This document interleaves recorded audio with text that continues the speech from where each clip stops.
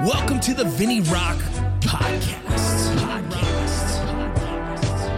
I took the blows and did it my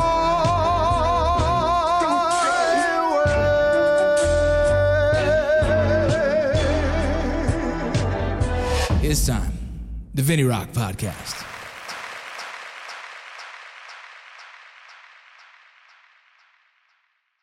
The VinnyRoc Podcast would like to thank the following sponsors. Core Medical Group. Core Medical Group distinguishes itself as a prominent entity in the healthcare sector, specializing in offering innovative hormone replacement therapy solutions, which stand as a testament to their commitment to advancing healthcare. Core Medical Group values building enduring relationships and ensuring that each interaction is tailored to meet the specific needs of the professionals and institutions they serve. Learn more now at coremedicalgrp.com. GMR Gold. The Bullion Box by GMR Gold stands as the pioneering offering in the precious metals industry, being the first ever monthly subscription service for precious metals. It manifests as a seamless and innovative solution for those keen on diversifying their investment portfolios with precious metals, making the acquisition of gold, silver, platinum, and palladium uncomplicated and straightforward. To learn more and subscribe to Bullion Box, go to gmrgold.com. Everest.com. Everest stands as the paramount independent outdoor marketplace founded by individuals with a relentless passion for the great outdoors. They are driven by a singular mission: to provision goods for every facet of the untamed and boundless wild, be it hunting, fishing, hiking, camping, survival, and more. So step up, immerse yourself in the diverse tapestry of outdoor life, and let Everest be your guide to transcending the ordinary and embracing the extraordinary in the world outside at Everest.com.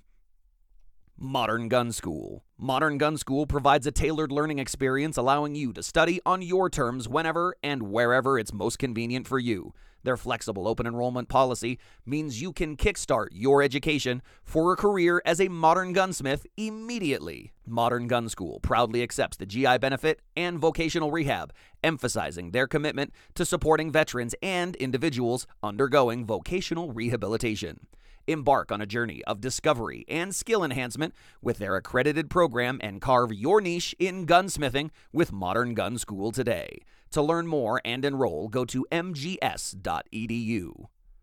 Stay Classy Meats. Stay Classy Meats is deeply rooted in a reverence for time-honored traditions and enduring values, working hand in hand with farmers and ranchers who share a mutual respect for these principles. Stay Classy Meats is not just a brand. It's a movement towards real food, a commitment to quality, and a journey to share a piece of Montana's unparalleled meat quality with the world. To place your order, visit stayclassymeats.com. But welcome to the VinnyRoc Podcast. It's an honor to be here. Oh, yeah, it's cool to have you. Those of you listening, this is Karl Monger. He is an incredible friend of mine for many years now. I actually spoke at one of his events, and we've gotten closer ever since.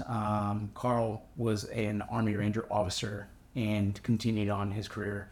From what I know him as, was the founder of Gallant Feud, correct? Mm-hmm. And you're currently still considered the president. Is that correct? Executive director. Executive director. There you go. Sorry. And we work close hand in several projects, and so I wanted to essentially, like anyone who's listening to the podcast, for me, it's I want to make sure that you guys are getting introduced to some of the people who've made impacts in my life, because since they're so valuable to me, well, why not introduce them to you? And so Karl was one of those guys, man. So welcome, Karl. It's nice to be here. Appreciate the kind words. Yeah, it's cool that you moved so well. I moved so close to you. Yeah, well, it's an hour drive away. Was it? It's pretty cool. Well, it took like 45 minutes. So not bad. Where do you live? Area. I live in Trophy Club, Roanoke. Okay. I'm by the Texas Motor Speedway, so not too far. Oh, that's 35. Right. So you're north of me even more. You're closer to the Oklahoma border, right? Yeah, it'd be closer if there weren't a couple of lakes in the way, because you have to go around the lakes. Yeah, and I remember that's where the speaking engagement was, in that area, wasn't it? Because I remember driving past that. Mm-hmm. Sweet. Well, we got to set something. We do a climbing program over here in Plano that's not too far from here. And, and I try to get over here. We do that on Monday evenings. Yeah. And the last couple of weeks, I've had a Monday evening client that I'm shifting him to different days. So we can continue that. So tell anyone who's listening or watching kind of Tell me about you. Like, I want to know about you because I know some of your stories. Some of it's just heartfelt, right, and everything. But you've been a guy that I can go to for a lot of different things and questions, and you have, a lot of answers. And let me learn about you a little bit. So tell me, where did you grow up? I was born in Heidelberg, Germany. My father was in the Army. My parents embarrassed the crap out of me last year because, super long story, but my biological father walked out of my family when I was 3. Yeah. I had a sister that was 1 and one that was not born yet. Yeah. And he just left. You never figured out why? He ran off with somebody else. When he left, he was stationed at Fort Riley. Yeah. And he was an E5. Right. And so we went on this cross-country journey. I remember, you don't have an awful lot of memories when you're 3 years old, but I remember him. I remember him being in our house. I remember the train ride that we took to Pennsylvania and lived with my grandparents. Right. And my grandfather was an amazing guy. And for the next 5 or 6 years, wherever he moved, we moved with them. So my mom and my 2 sisters and I, we lived with my grandparents. I did not know this until years later, but my biological grandfather was a 3-war veteran. He was World War II, Korean, Vietnam. Got his CIB in the Pacific in World War II. Wow. I found that last year when I was talking to my parents when they embarrassed the crap out of me, and I'll tell you about that in a minute, but they gave me a picture of my grandfather on some island somewhere in the Pacific, and he's wearing an old beat up undershirt, fatigue pants, and he's holding a Japanese flag that's the rising sun with writing on it. He's got a cigarette hanging out of his mouth, and so he's in country at that time doing that picture, most likely, right? Mm-hmm.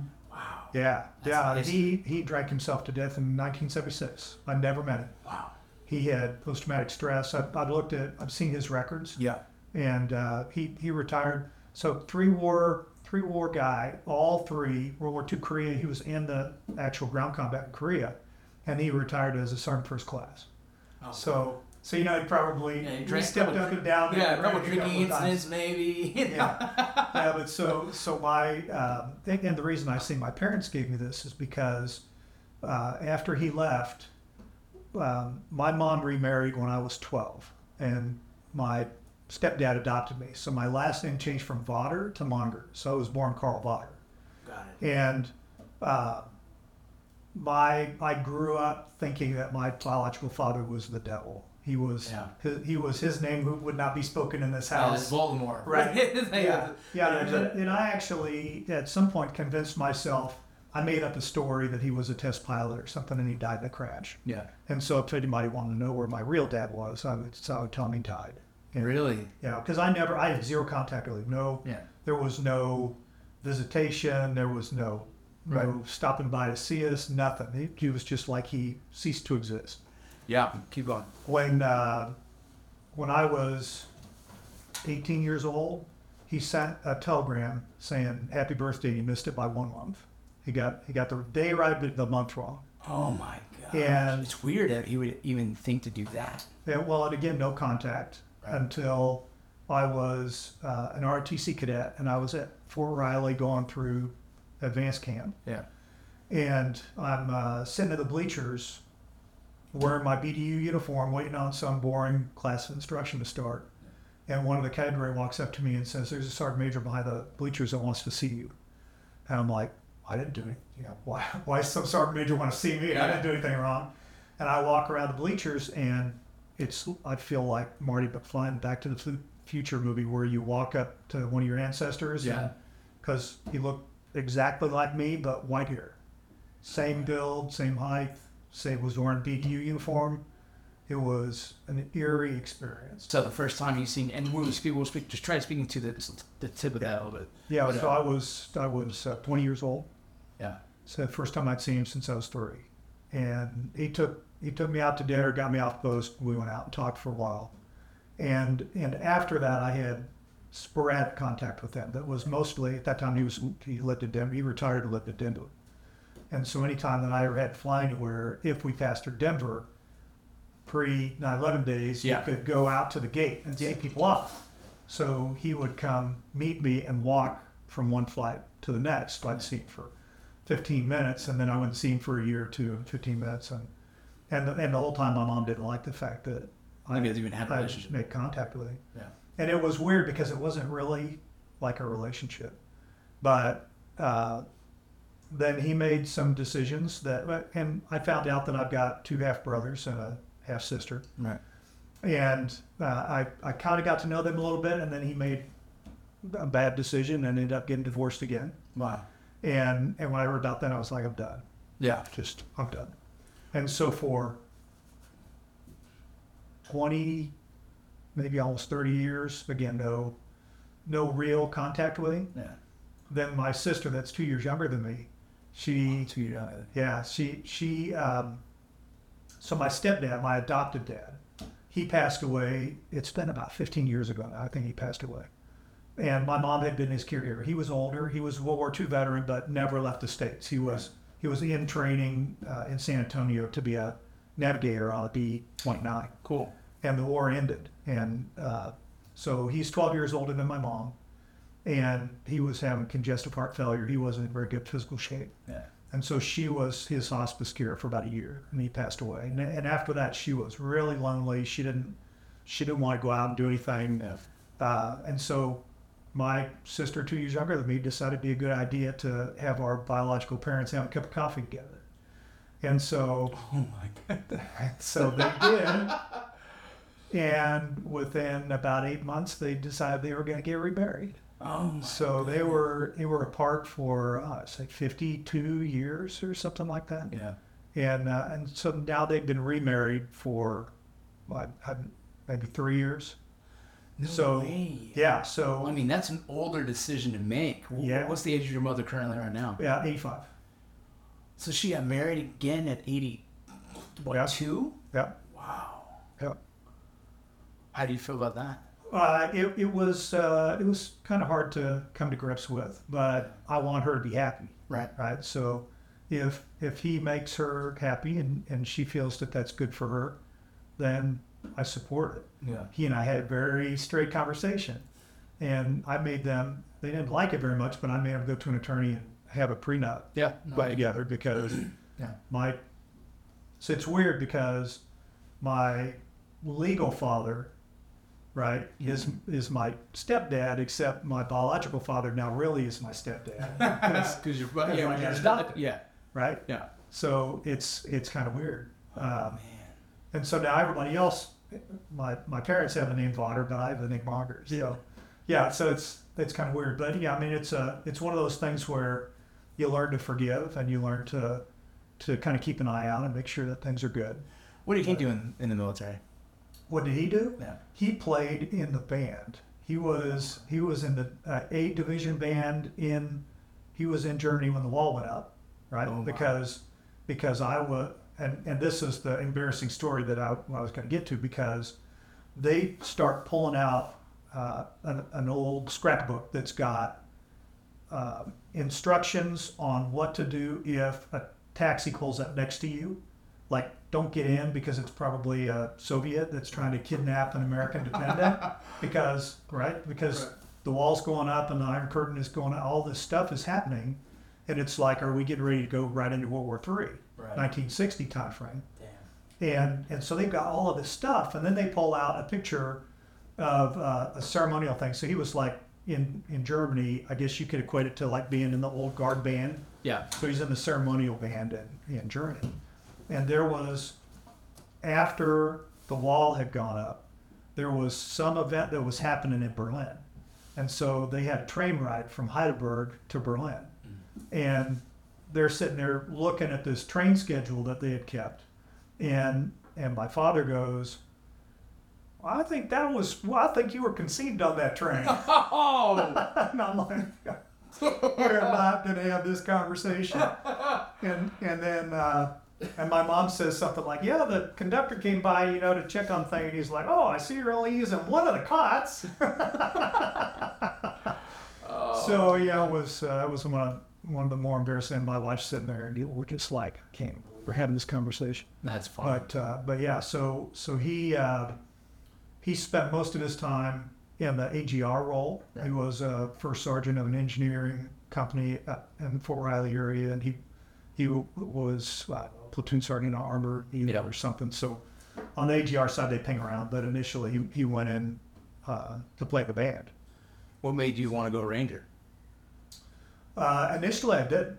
My mom pushed me away from anything that had to do military because she was her ex-husband, right? Her husband and her. Yeah. She did not want me to go military, and I was an athlete in high school, but my mom was super protective. Like, she wouldn't let me play football because I wanted to hurt. And now I'm probably thankful. My knees are thankful that I didn't play football. But what I did instead was I ran track and I did gymnastics. Oh, so that helped me tremendously with upper body strength and flexibility, that kind of thing. All the flexibility, which is now gone. Yeah. But the strength that people build in gymnastics is absolutely insane. Yeah. So that paid off in spades for me later on. I wish that there had been soccer then. I would have played soccer in a heartbeat, but soccer was a high school sport back in the mid 1900s when I was in high school. So anyway, I decide I go to Wichita State University. Go Ted Lasso because he was a fictional coach there. But I'm enjoying fraternity life. I'm studying. I think I'm going to be an engineer. Right. And I'm sucking at engineering classes. I'm not liking designing holes through wood and doing all the calculations and stuff. It was like figured out on a chalkboard to me. And I got my first D ever in my entire life in a drafting class. So I'm walking through campus, and it's time for enrollment for second semester. And most of my school got paid for because I got scholarships. Nice. Based on high school performance. So I look up on the wall and I see a sign, marksmanship class.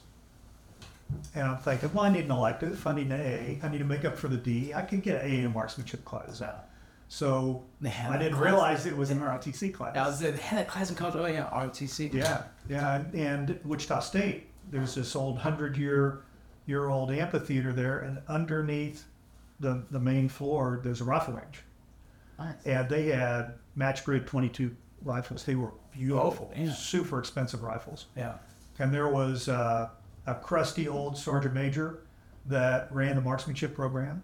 He was a Korean vet. Tanker, and so he taught us how to shoot. And they had a club that they called the Wichita Rangers, and it was a group of college kids. And the professor of military science was a guy named Andy Kushner, Lieutenant Colonel Kushner. He was Ranger Tab, Special Forces, Vietnam, all the things. That's like the top dog at the time. Had been a lieutenant on the DMZ in Korea. He had and he looked like John Wayne. Right. He had the mustache, right? He's this great big guy, very charismatic. And we do this weekend. They called it an FTX, but it was basically go out by Fall River, Kansas, which is a gorgeous area. There's a reservoir and some nice wood, and there's some cliffs there. And so they did very simple, rudimentary rock climbing and rappelling. And so I learned how to rappel there. And then they would do survival training, like how do you make a solar still to collect water, and how do you set snares and that kind of stuff.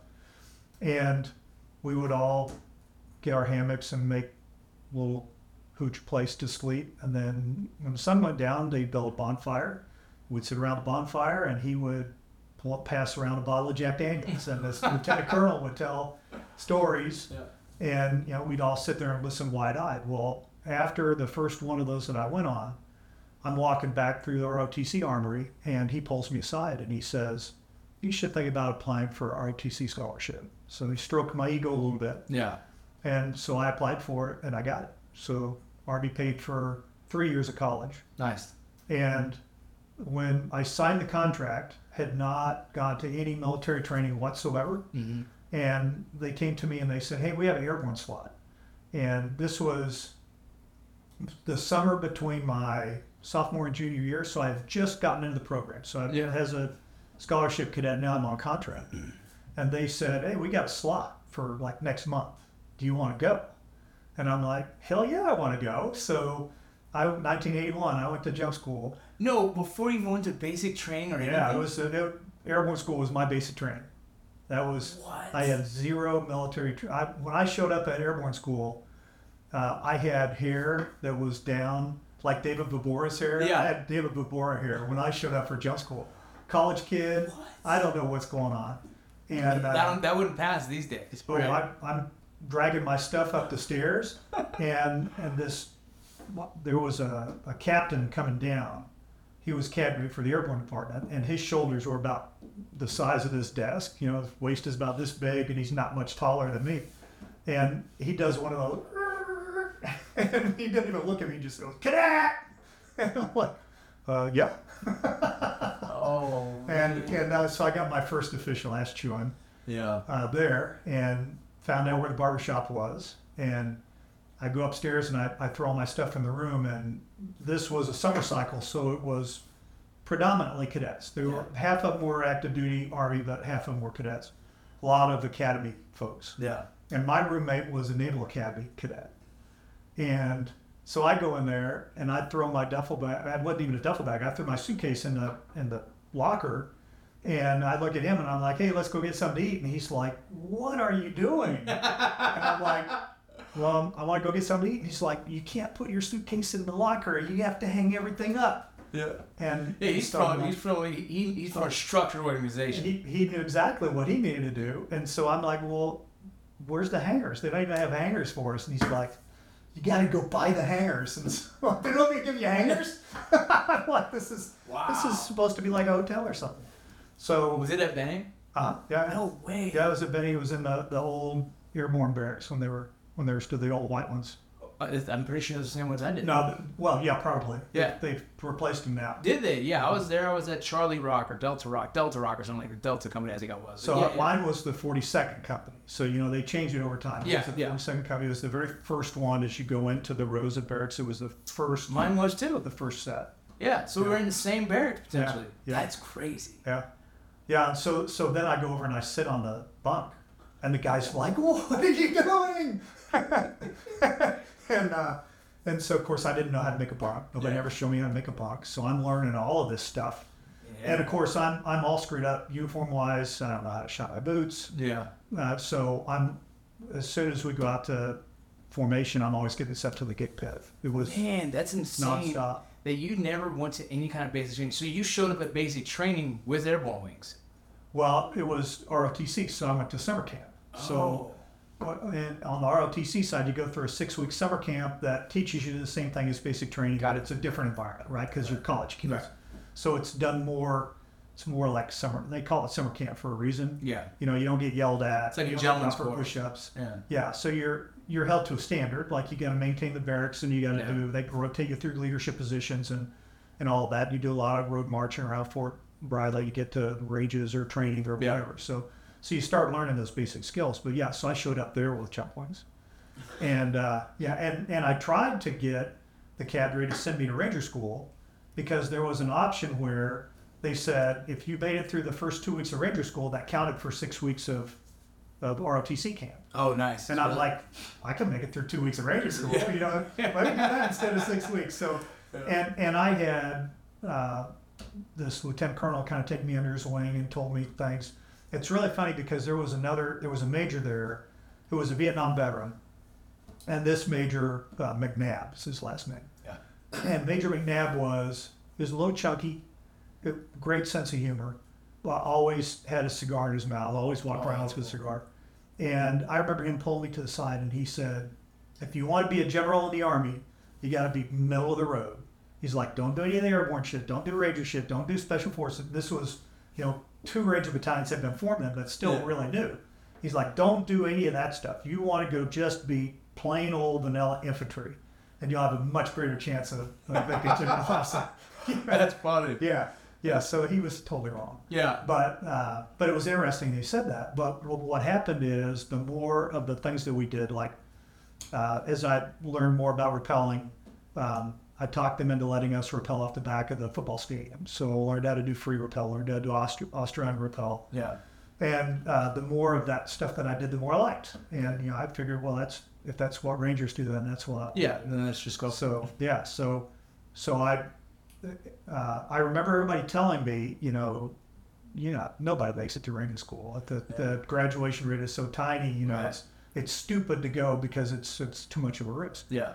So when I get commissioned in 1983. By the way, when I was at airborne school, we ran in boots and fatigues. We did not wear PT uniforms. Yeah, we now wear running shoes. Yeah, I don't remember. I'm pretty sure I was still in the era where they just wore boots and they ran 2 miles, 3 miles, whatever it was. I'm almost positive it was. We did the 5-mile run. Yeah. Boots and Yeah, I don't remember our PTs ever. And I know things changed throughout time. I just can't curious about them. But yeah, I mean, that's the old school you see. I've seen the movies. Mm-hmm. You know, I've seen that where they're just wearing the jump boots and then fatigued and gone. So yeah, it's a different world. Yeah, different world. It was the second class that had women in it. Really? So that was brand new. They put all the women in one platoon. They didn't integrate them into the entire school. And they were at the head of the column. So when we went to run, they were the first platoon I'm sorry, they were the last platoon in the line to run. Oh, so they got the slinky effect. But so what would happen is, they do double time, and everybody's like, "Rrr." Next platoon, double time, "Rrr." And then it goes through 5 of those. You get to the end, double time. "Rrr." And so you could, it was funny to hear it that way. So yeah, then I got commissioned in '83, went to infantry officer basic course, and a week or two into that, 16 weeks if I remember right, a week or two into that, some colonel comes in, gives us a big brief about, it's time to volunteer for Ranger School. If you want to be a real infantry officer, you can have a Ranger tab. And so I remember, I think the scariest thing that I have ever done, period, was signing that thing saying, send me to Ranger School. Yeah. And I found out later half the class didn't sign it. Half the class did not like to go. Yeah. And so now we had a group that started training and running and getting ready for Ranger School, and graduated from the infantry officer basic course. Showed up I didn't take leave on straight to. Damn. So we had about 20 second lieutenants, and all we'd heard was rumors like you show up, you get thrown in, it's like going into a Nazi concentration camp, right? You'll come out 8 weeks later.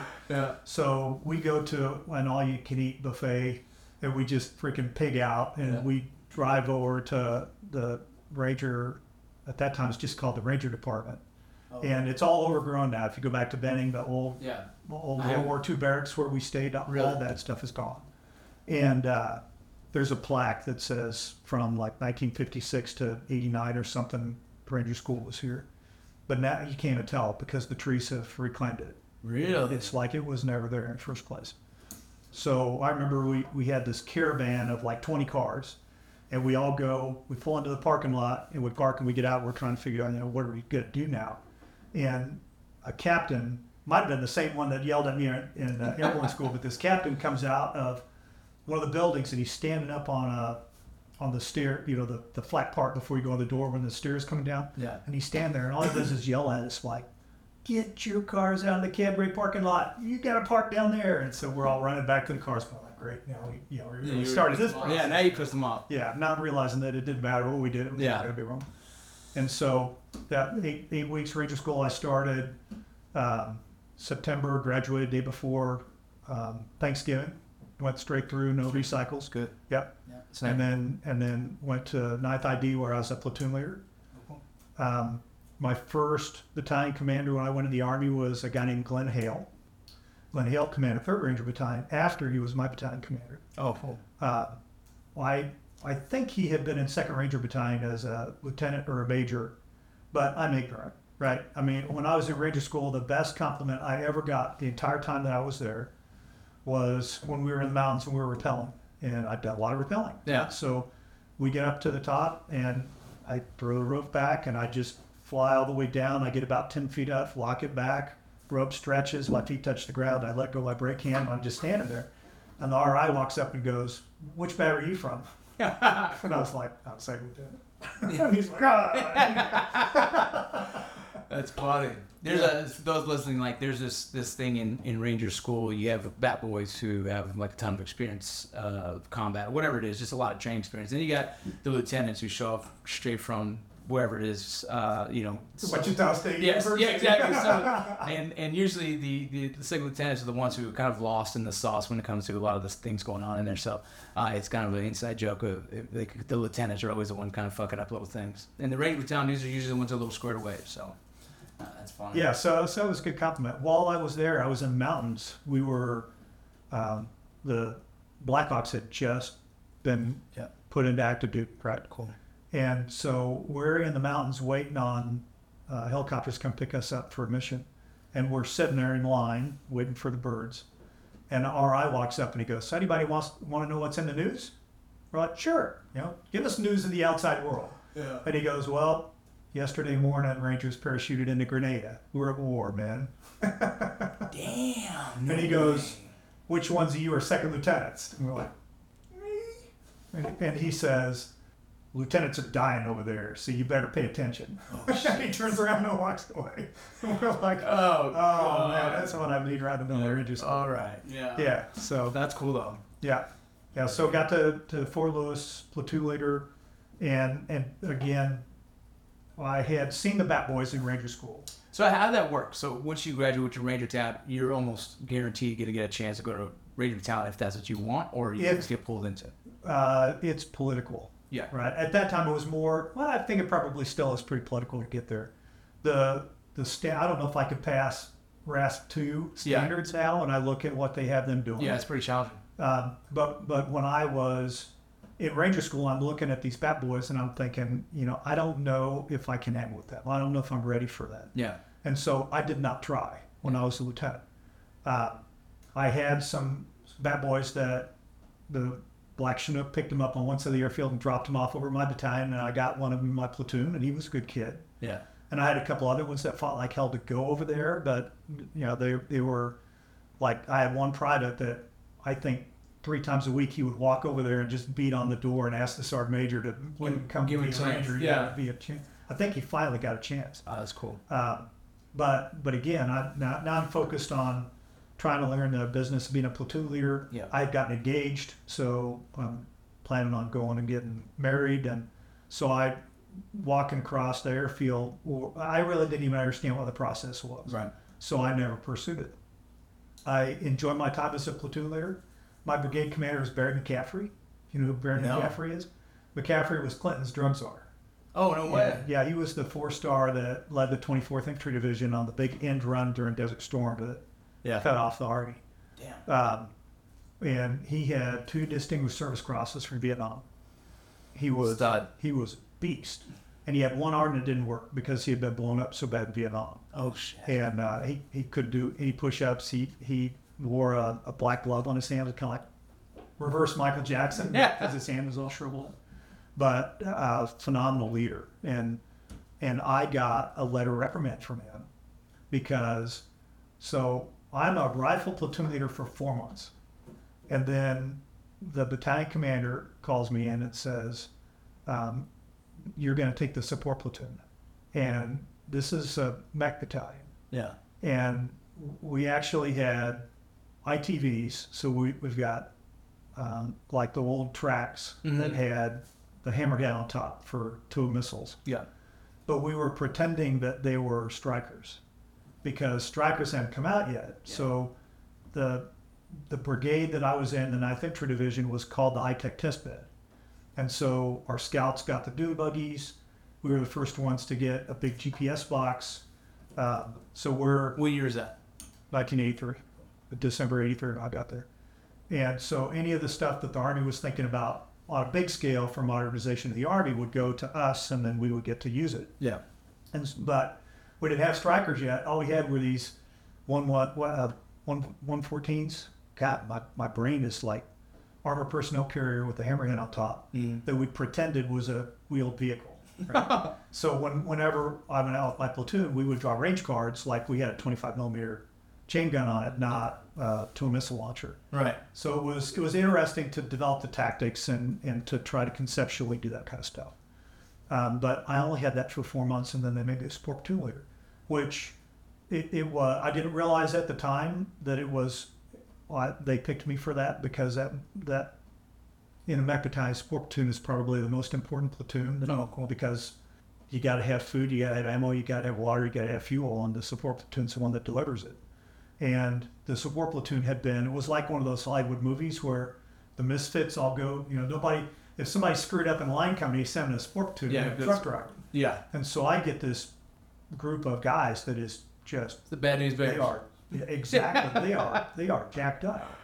And I was able to pull one of the best platoon sergeants from the battalion to come be my platoon sergeant. I had specific orders to clean the platoon up, and I didn't realize at the time, but I think maybe it was 8 months later, the brigade did a support platoon competition to see who had the best support platoon, and we won. Yeah. But before that, when I was training them, we went out and did a night road march with cargo trucks and fuel tankers. So I'm training these guys how to move at night, and they had never done it before. And we had to cross. This is at Lewis, the Yelm Cutoff Road. It goes out the back, kind of the back gate of Lewis. I used to drive that. So, middle of the night, we're crossing that road, right? And I had one of the old 151 Jeeps was my vehicle. So I take my Jeep, my driver, I tell him go up front, turn on the blinkers and the headlights. And I think I had my platoon sergeant on the other side, so we had lights on the other side, and I'm waving each one of the vehicles across, and there is no traffic coming whatsoever. So I wave this truck, and it's got a trailer on it across, and he turns in front of me, and the truck and the trailer, when the gap gets in front of me, I see headlights. And like 5 seconds later, that car hit the gap in between the truck and the trailer. And I think it was a Trans Am. And trim from the door hit me across the knees, and the thing went off into a ditch. Whole top was peeled off. I went running after it, yelling at everybody to turn on the lights on all the vehicles. And I get back there, and this guy, like, the top of his head is practically gone. His face is smashed. I reach in, I check, he's got pulse, and my platoon sergeant is right behind me, and I'm like, stay with him.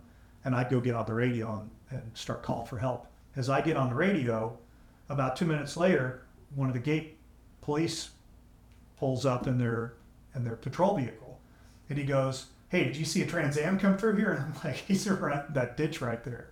And shit. And the guy who'd run the gate. Yeah. Well, they did. The guy survived somehow. Somehow he survived, but they did an investigation, and because they wanted, did I do something wrong as a lieutenant? Right. The investigating officer, one of the brigade staff guys, comes back and says, "No, he didn't do anything wrong." Brandon McCaffrey, my brigade commander, calls me into his office with my battalion commander because he's going to review the results of this investigation with me. And he looks at it and he goes, "I see the investigating officer says you're not at fault, but hell, you let that drunk hit your convoy, so you're losing a month's pay." And he signs it, and I'm like, "Are you kidding me?" Yeah, I'm like, "What? What just happened here?" And he's like, "Any questions?" "No, sir." Damn. Yeah.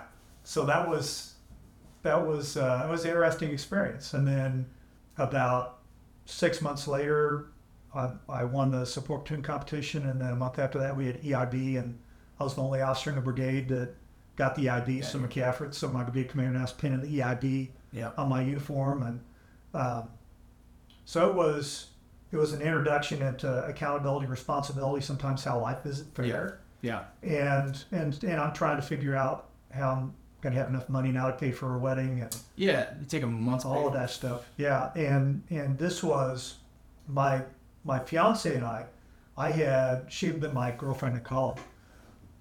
And man, I'm telling you way too much information. Are you trained interrogator or what's going on? I'm just letting you talk, man. Usually it's the other way around. Yeah, I know.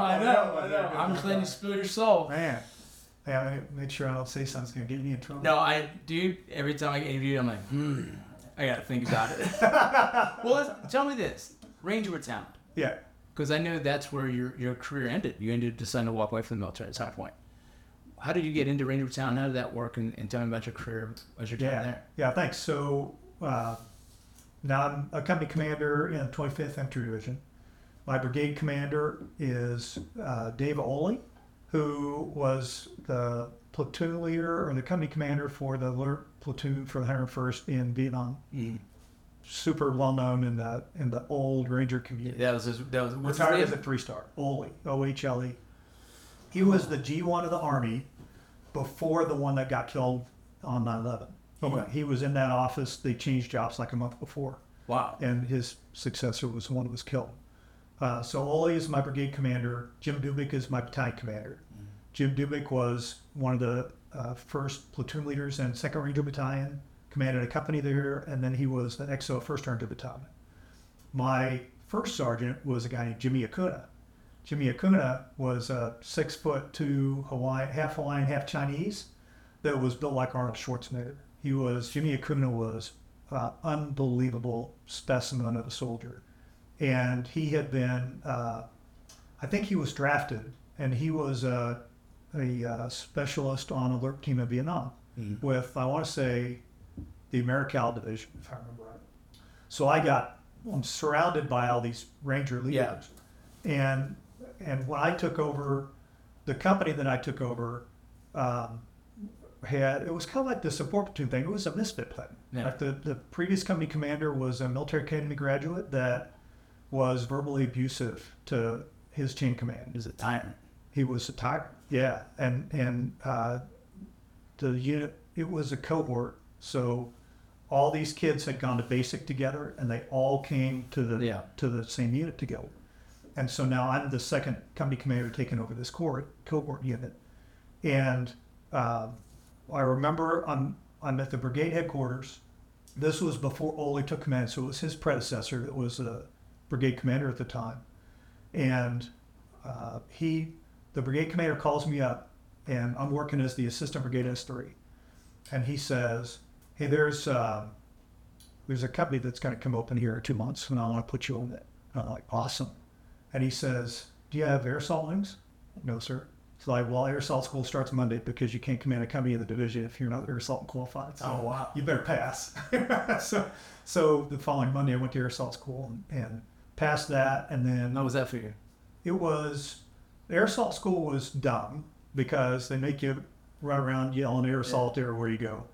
And I remember after doing the obstacle course, I was sore.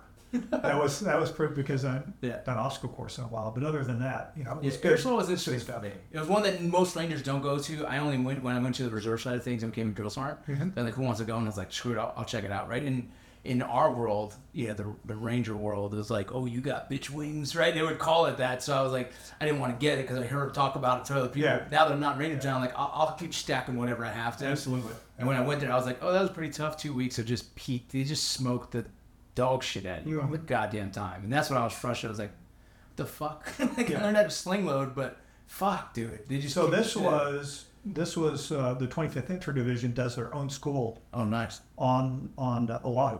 So you don't go all the way back to camp before. So it's division cadre, and because any green tabber in the division is supposed to have air assault wings.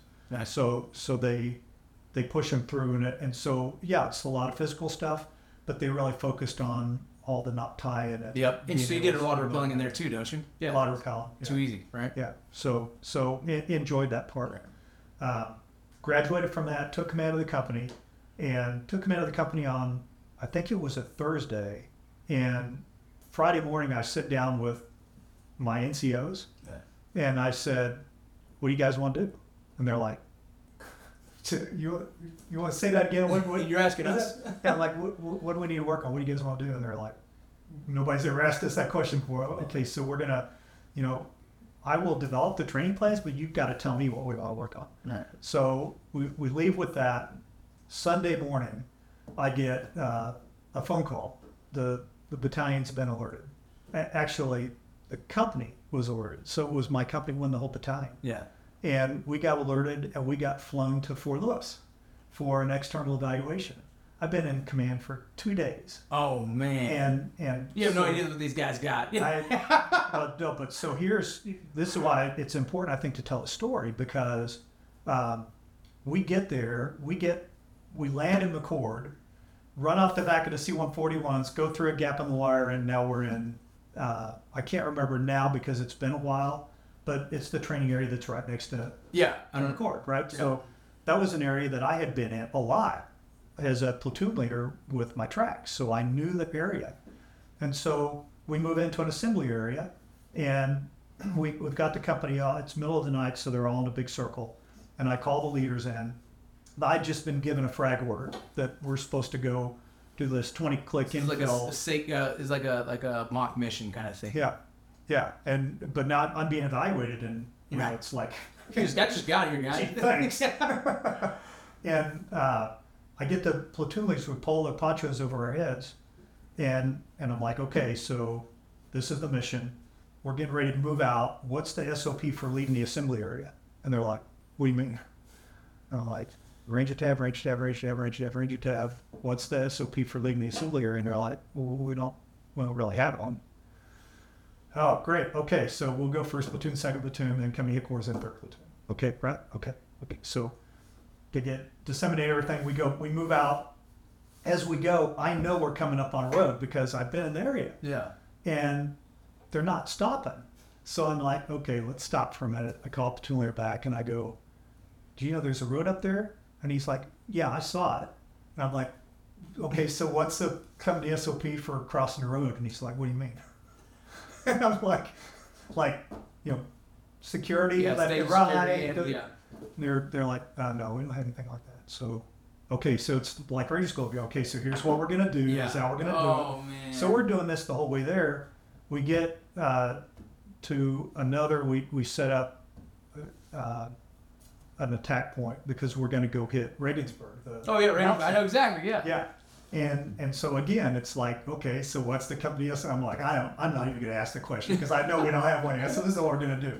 So, okay, so we do that. So we do the attack, we get all this stuff done. And they say, we don't have birds to take you back for 2 days. Here's a whole bunch of ammo. Here's a whole bunch of ranges. And you got them out training center. What do you want to do? And so I'm like, okay, we're going to shoot. We're going to do all this stuff. We're going to set all this up. So we get this. I grabbed one of my squad leaders, Staff Sergeant Evans, if I remember right, and he had some experience in doing building craft. Yeah. So Sergeant Evans, I had, as a platoon leader, I had been taught you want to push the training down as low as possible, right? So squad leaders are training their squads. Yeah. And company commander doesn't sit there and train squads. But now I've got this impossible situation where they don't know how to do it, but I don't want to do it. Yeah. So I'm like, okay, we're going to set up round rocket stations. So you're going to do this, you're going to do this, you're going to do this. So we get this rotation going, and my RTO walks up to me. He's like, sir, I just got a call. The CG's on his way. CG's on his way. Okay, cool. When's he going to be here? He'll be here in about 20 minutes. All right, so give me the radio. It's the old Prick 77. Yeah. Throw Prick 77 on my back. I tell my XO, keep going. I'm going to walk down to the gate, and I'm going to meet the general. So I walked down to the gate, and we had this set up so they train for an hour, take a 15-minute break, rotate. Yeah. Train for an hour, then rotate. General comes up, I salute him, tell him what's going on, and he says, well, hop in the Jeep. We come up to the thing, and my mistake here. I call on the radio, hey, XO, CG's here, we're on our way up. So as we come up, it looks like a freaking Keystone Cops movie. Because there's guys running that way carrying ladders, they're running that way carrying ladders, there's it's like a circus just came to town. And I'm watching this for a minute, and my brain is like, I don't even understand what's going on. And after a couple of minutes, the CG's like, well, I know we sprang this on you last minute, you didn't have a lot of time to plan. Roger that, sir. So he leaves. I grabbed the XO, and I'm like, what the fuck just happened? And he said, when you called me, we were on break. And he said, the old company commander said, yeah, better be sitting on your ass when the general comes around. So I told everybody, just do something.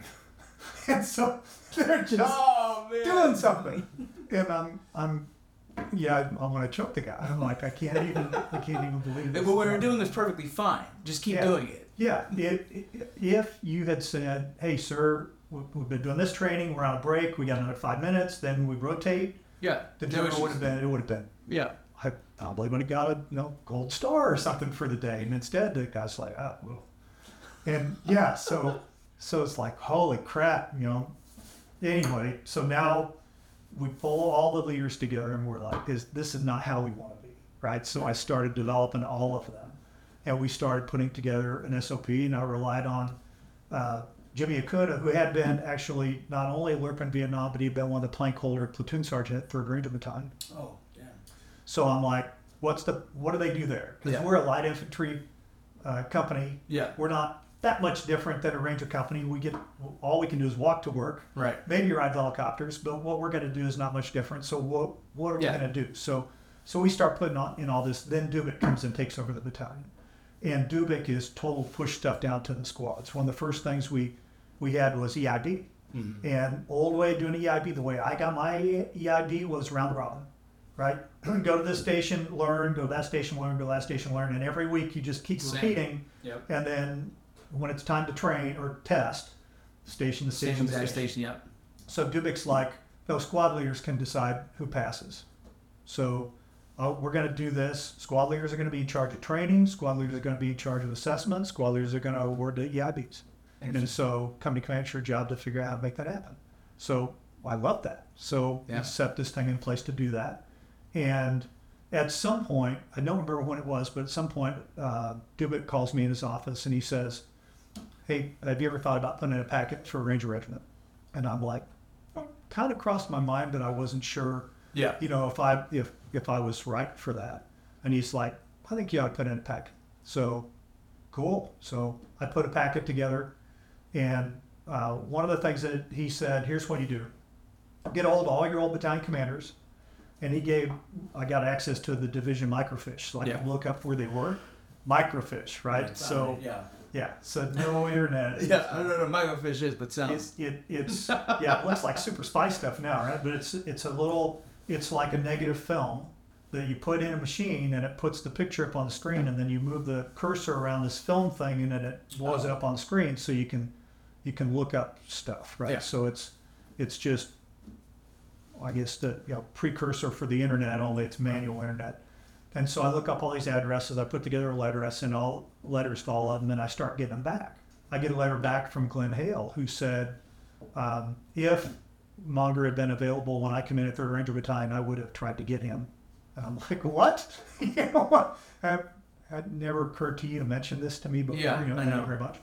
And so I get all these letters back. They're all highly commendable. I'm really impressed with myself. I put together my packet of stuff, and I take it into Dubik's office, and I said, sir, I got my packet ready to go. All I need is your letter.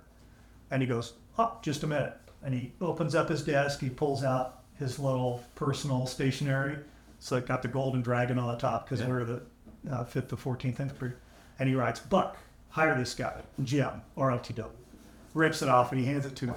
And I'm like, you want me to put that with this packet? Well, the other ones are like embossed Department of the Army and stuff.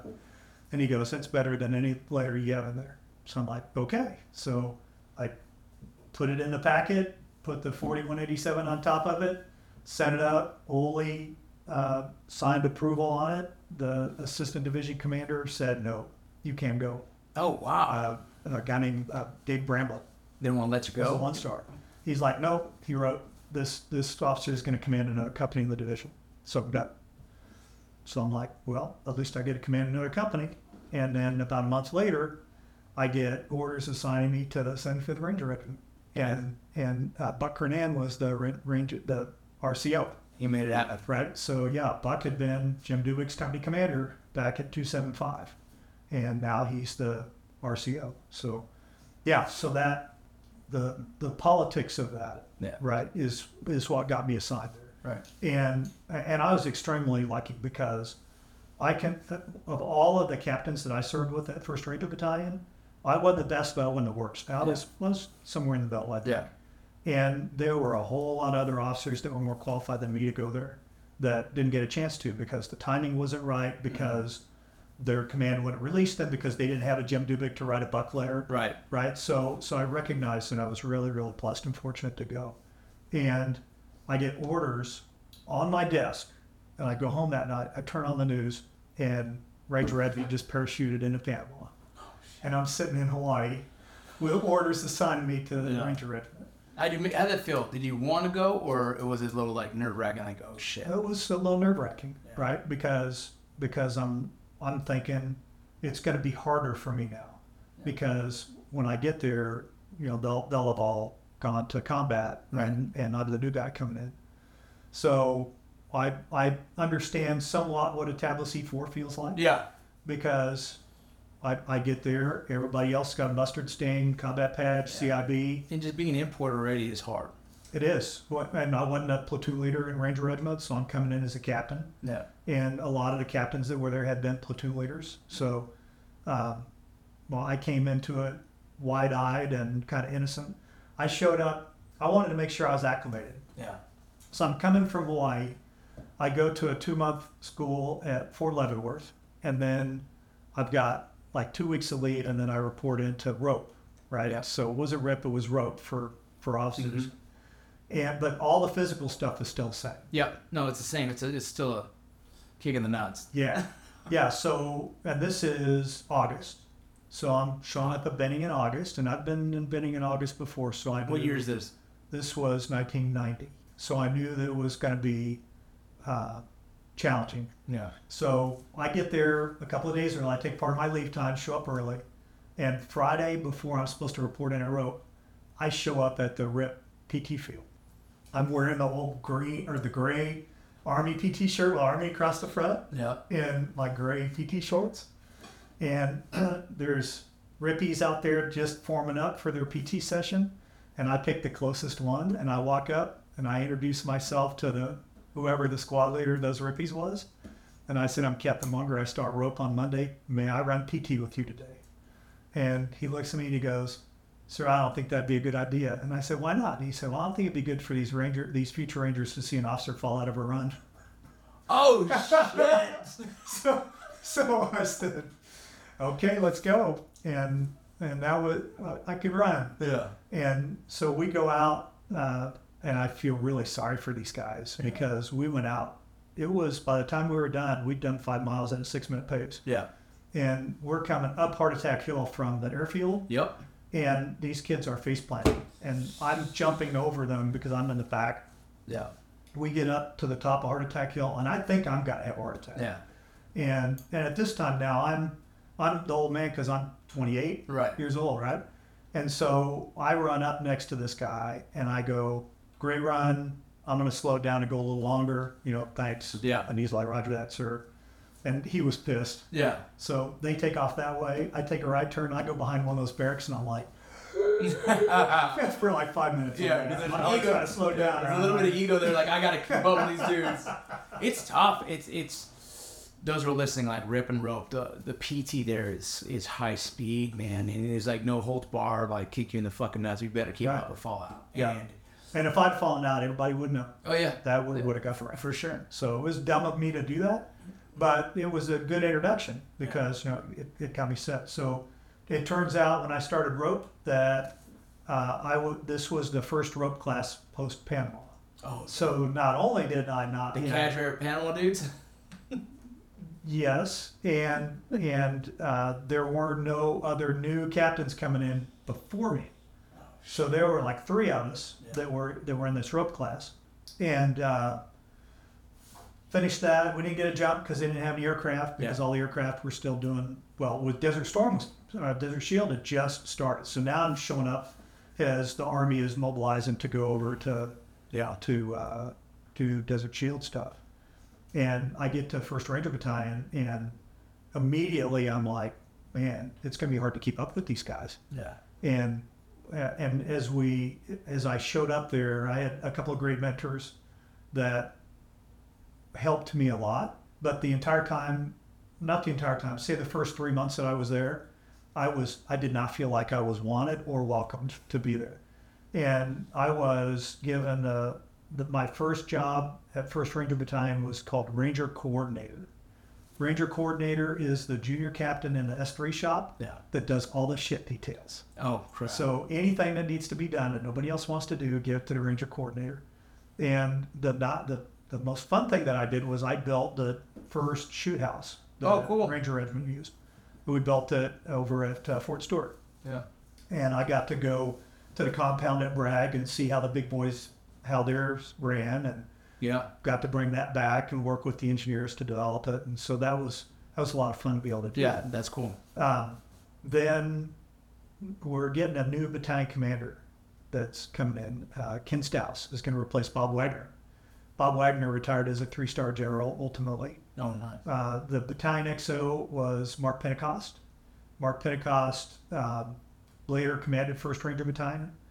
And my immediate boss, the S3, was Kim Keene, who was the RCO when the berets changed from black to tan. Yep, to tan. So, and Ken retired as a 3-star general. So all of these guys that I worked with, there's like general officer stars just falling all over the place. All over these guys. And as the Ranger coordinator, after the rest of the Army's going off to Desert Shield and we're watching, we're like, okay, we got to be ready because we're going at some point. And Wagner and Pentecost call me in the battalion commander's office and they go, we expect we're going to be deployed here in about a month or so. You're the rear detachment commander. Damn. Yeah. Yeah. So that's so I'm like, the next day I went back in Wagner's office and I said, sir, I was in Ranger School during Grenada. I couldn't go to Panama. Please don't leave me here. And I don't think that did me any favors because I thought they thought I was, I don't know what the right term is, glory hunting or something, you know, and I felt it was the right thing for me to do to go ask to not be left behind. I would probably do the same. But I think both of them, I don't think they look very favorably on me for that. So then we find out we're getting a new battalion commander. Ken Stouse is coming. Yeah. And they decide to make me the S1. So I become the S1 as Ken Stouse is coming in.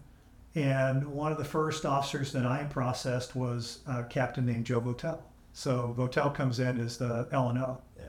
And when Pentecost left, he wrote me an OER. And I'll never forget this. His compliment to me was, you did better than I thought you were going to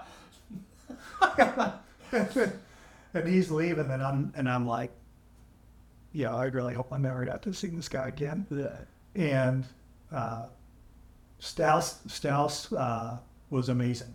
Yeah. Stouse was, he and I were almost like two peas in a pod. He took me under his wing, and he developed me. He didn't belittle me for things I didn't know. Right. So one example is the S1 controls what goes to the battalion commander for signatures.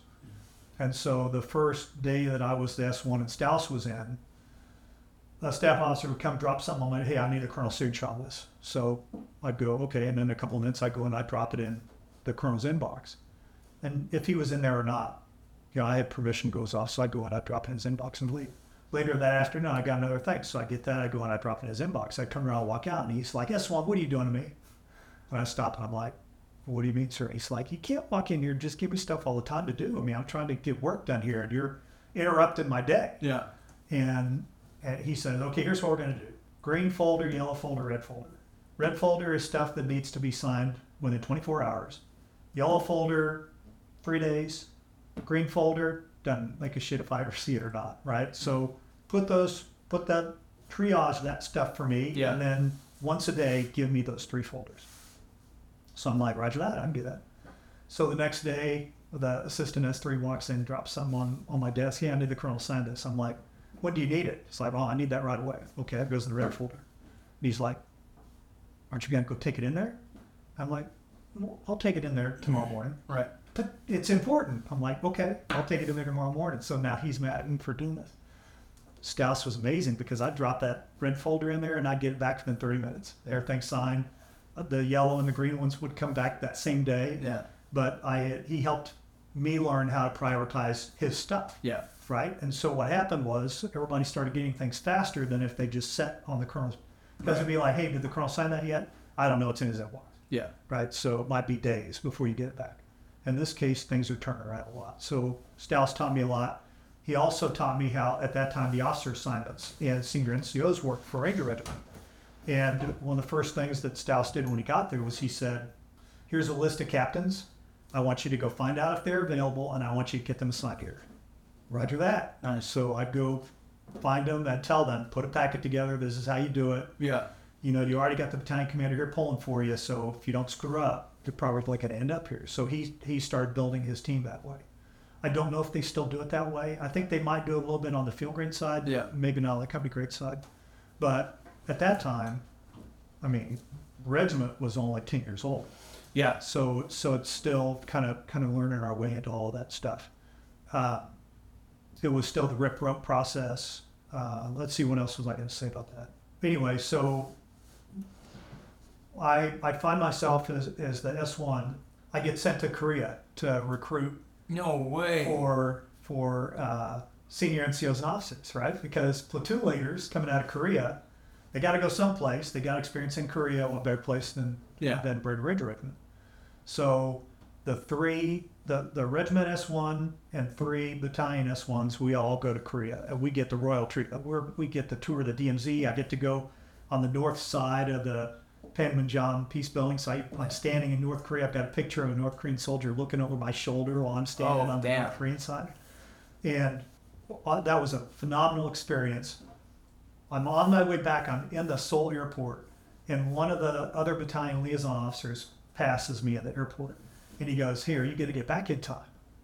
And I'm like, "Back in time for what?" He's like, "Oh, your battalion has been alerted. You guys are going to Kuwait." And I'm like, and this is, and so ground war ended in what, February, March of 1991? I don't know. Ground war ended like in early spring 91, but there was still stuff going on. Yeah. And this is now December of 91. Hey, your battalion, you guys are jumping into Kuwait. Are you gonna make it back in time? And I'm like, yeah, better. So I fly from Korea back to Savannah. A couple of the PAC NCOs pick me up, take me home. I get my duffel bag out, dump out all the green stuff, put on all the brown stuff, run to battalion, get there in time to get the jump briefing. Yeah. And draw ammunition. I mean, it was full of live ammo, everything. Get on the birds and start heading around the world the other direction to go to Kuwait. We land in Madrid, change planes, take off again, and fly the border between Saudi Arabia and Iraq. Mm-hmm. We're doing in-flight refuel. So I'm looking out the window watching the in-flight refuel going on. And then I remember Dave Grange was the RCO at the time. And Grange gives us our briefing. And he says, we got enough fuel for one pass. The way that this is going, so expect one pass. And we're going. If we don't make that one pass, then it's going to be a no drop. So we brig.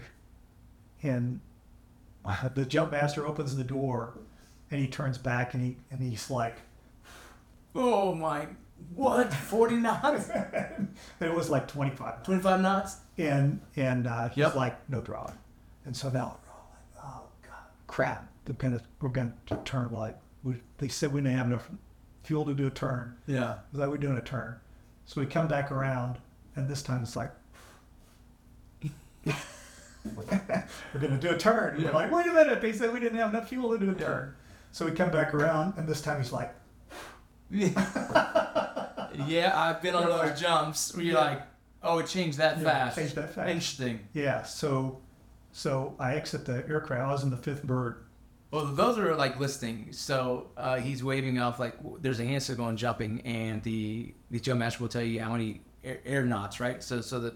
How fast the wind is blowing. If the wind speed is too fast, you can't jump because it's too dangerous. You're like 13 knots is burst time max. Right, exactly. And so like if the wind is too powerful, you'll jump out and you'll completely miss the land zone which you're expected to land. So in training, it wasn't uncommon for you to go a couple passes, but like it's 20 knots. You're like, oh, we're not jumping. Then they go around again, like, oh, it's 5. You're like, fuck, we're jumping, and it's gonna be windy as fuck. Like they just want to get the jump out, so you do it, right? And so that's what Karl is explaining right now. Yeah, so opening shot, I look down, and all I can see are people being drugged. Oh my God. Across the airfield. And this is shortly after the end of the war, so there's still craters. All the bunkers are cratered in. Yeah. There's barbed wire everywhere, and I am flying sideways faster than I'm descending. Shit. And as I'm coming down, I can see that I'm going to land on a 55-gallon drum that looks like it's been shot full of holes like a cheese grater and run over by a tracked vehicle. So I'm getting ready to land on a cheese grater. Yeah. Going at a high rate of speed. And so I was able to plant my boots on it and kind of roll off Yeah. the other side. Knocked the wind out of me, but I'm okay. So Yeah. I collapsed my chute. I got drugged about 50 feet before I collapsed my chute. Guys are getting drugged all over the place. One of the company XOs got knocked unconscious and drugged almost the length of the airfield before they were able to pull him down. We jumped 450 Rangers and we put over 50 of them in the hospital. Absolutely. From the job. That's not Doc wrong. Donovan. Do you know who Doc Donovan is? The name sounds familiar. Legendary PA. He was a Special Forces medic in Vietnam. He's the one that developed the modern Ranger medic program. Oh, cool. So Bill Donovan broke his leg on the chop. Yeah. And I get my stuff together and I get over to the TOC assembly area and I drop my stuff down. And Doc's laying there and he asked me, are you okay? Yeah, I knocked the wind out of me, but I'm all right. I go, how about you? He's like, my leg's messed up. And he had this real thick Boston accent. Well, I'll be okay, sir. And so, all right. So when we stand up to move out, he stands up and falls over. And like, can I help you up? He's like, I think it's broken. It's like, you're not going with it. He says, I'm going with you. And he takes another step, he falls down. No, you're going to the hospital. I had a similar experience. We had to jump into Yakima just right before a deployment, and we're just knocking out these jumps. And same thing, it passed like 22 knots, 30 knots, then going around like 3 knots. You're like, fuck, bullshit. Jump out that motherfucker. I swear to God, I was flying sideways. Yeah. I had the ground dragged, and I just did a tumble and all that shit. I was like, God damn, that fucking... Like, you know how terrible that is. And then you hear dudes coming around, blah, blah, blah. And one of my really good buddies landed probably 20 feet from me, and he broke his pelvis, broke his both legs, tip, fit, everything you think of. He fucked himself up on that jump so bad. And we're right there trying to work with him, and I'm helping the medics trying to just work on him and remove his stuff off of him and just kind of check on him. And he's like, how are my legs? And I was like, I didn't want to just say they're fine. I said, they're broken, bro. They're fucking broken. So chill, let the medics figure it out. You know what I mean? Like, I didn't want to lie to them, but they were fucking, they were all which ways you can think of. And after they went to him, I just started hearing dudes dropping like flies, and you hear him, So I'm running around next dude, and Buddy Neiman Zagata was like, broke my ankle, and he goes to lift it, he's just like, not a, God damn it. And then we put it onto his rug, and I'm like, wait here, I'm gonna go get a medic. And it was just like dudes left and right were just breaking ankles and legs and concussions. It's a fucking mess, man. So There's a video that they had a bunch of VIPs. There were sheiks out there in robes that were watching this jump. no shit. And somebody was video. And they're using the old VHS camera. And so they're panning as a jumper's coming in, and they get over here, and the lens cap goes... The wind blowing. Oh my God. And then you see the guy hit, and he's just head over foot over head. Yeah, it was. But I still get. I think the last one I got maybe a year ago, I had a ranger that reached out to me, and he said, "Hey, you are the personnel officer on that drop. Can you write me a nexus letter for the VA?" Oh yeah. Because what happened is nobody has any of that stuff in their medical records unless they went to the hospital. Right. No, I get it. And as we left, as we're going through... Wait, so you got a combat jump. So that's considered a combat jump? Not really. Did you guys get mustard seed from that jump? No. No. Okay. No. So, but there's more. So this is part of the story that I'll tell you here in just a minute, because it all kind of contributes into my experience at Ranger Regiment. As we're leaving the assembly area and they're counting us out, there's two medics. Like, they're the gate as you go out, because we did a friggin' 20-mile foot infill to get to this place. And they've got Tylenol with codeine. They're just like handing them out like, it's Halloween, you're trick-or-treating, you're just walking by the years on the way out. We ended up, we did this long infill. Through the night, we had to stay in marked lanes because we went through minefields that they had cleared ahead of time. Stephen Barry was the battalion chaplain, and he was the very first regimental chaplain, retired colonel. Nice. He's come to some of our vet expo. Okay, so I've probably met him. The phenomenal guy. He and I, because I'm the S1, and he's the chaplain, we're hanging around together a lot. So he tells me he's going to go take a piss, and so he stands up and he starts walking off, and I'm like, I reach out and I grab the back of his gear and I pull him back.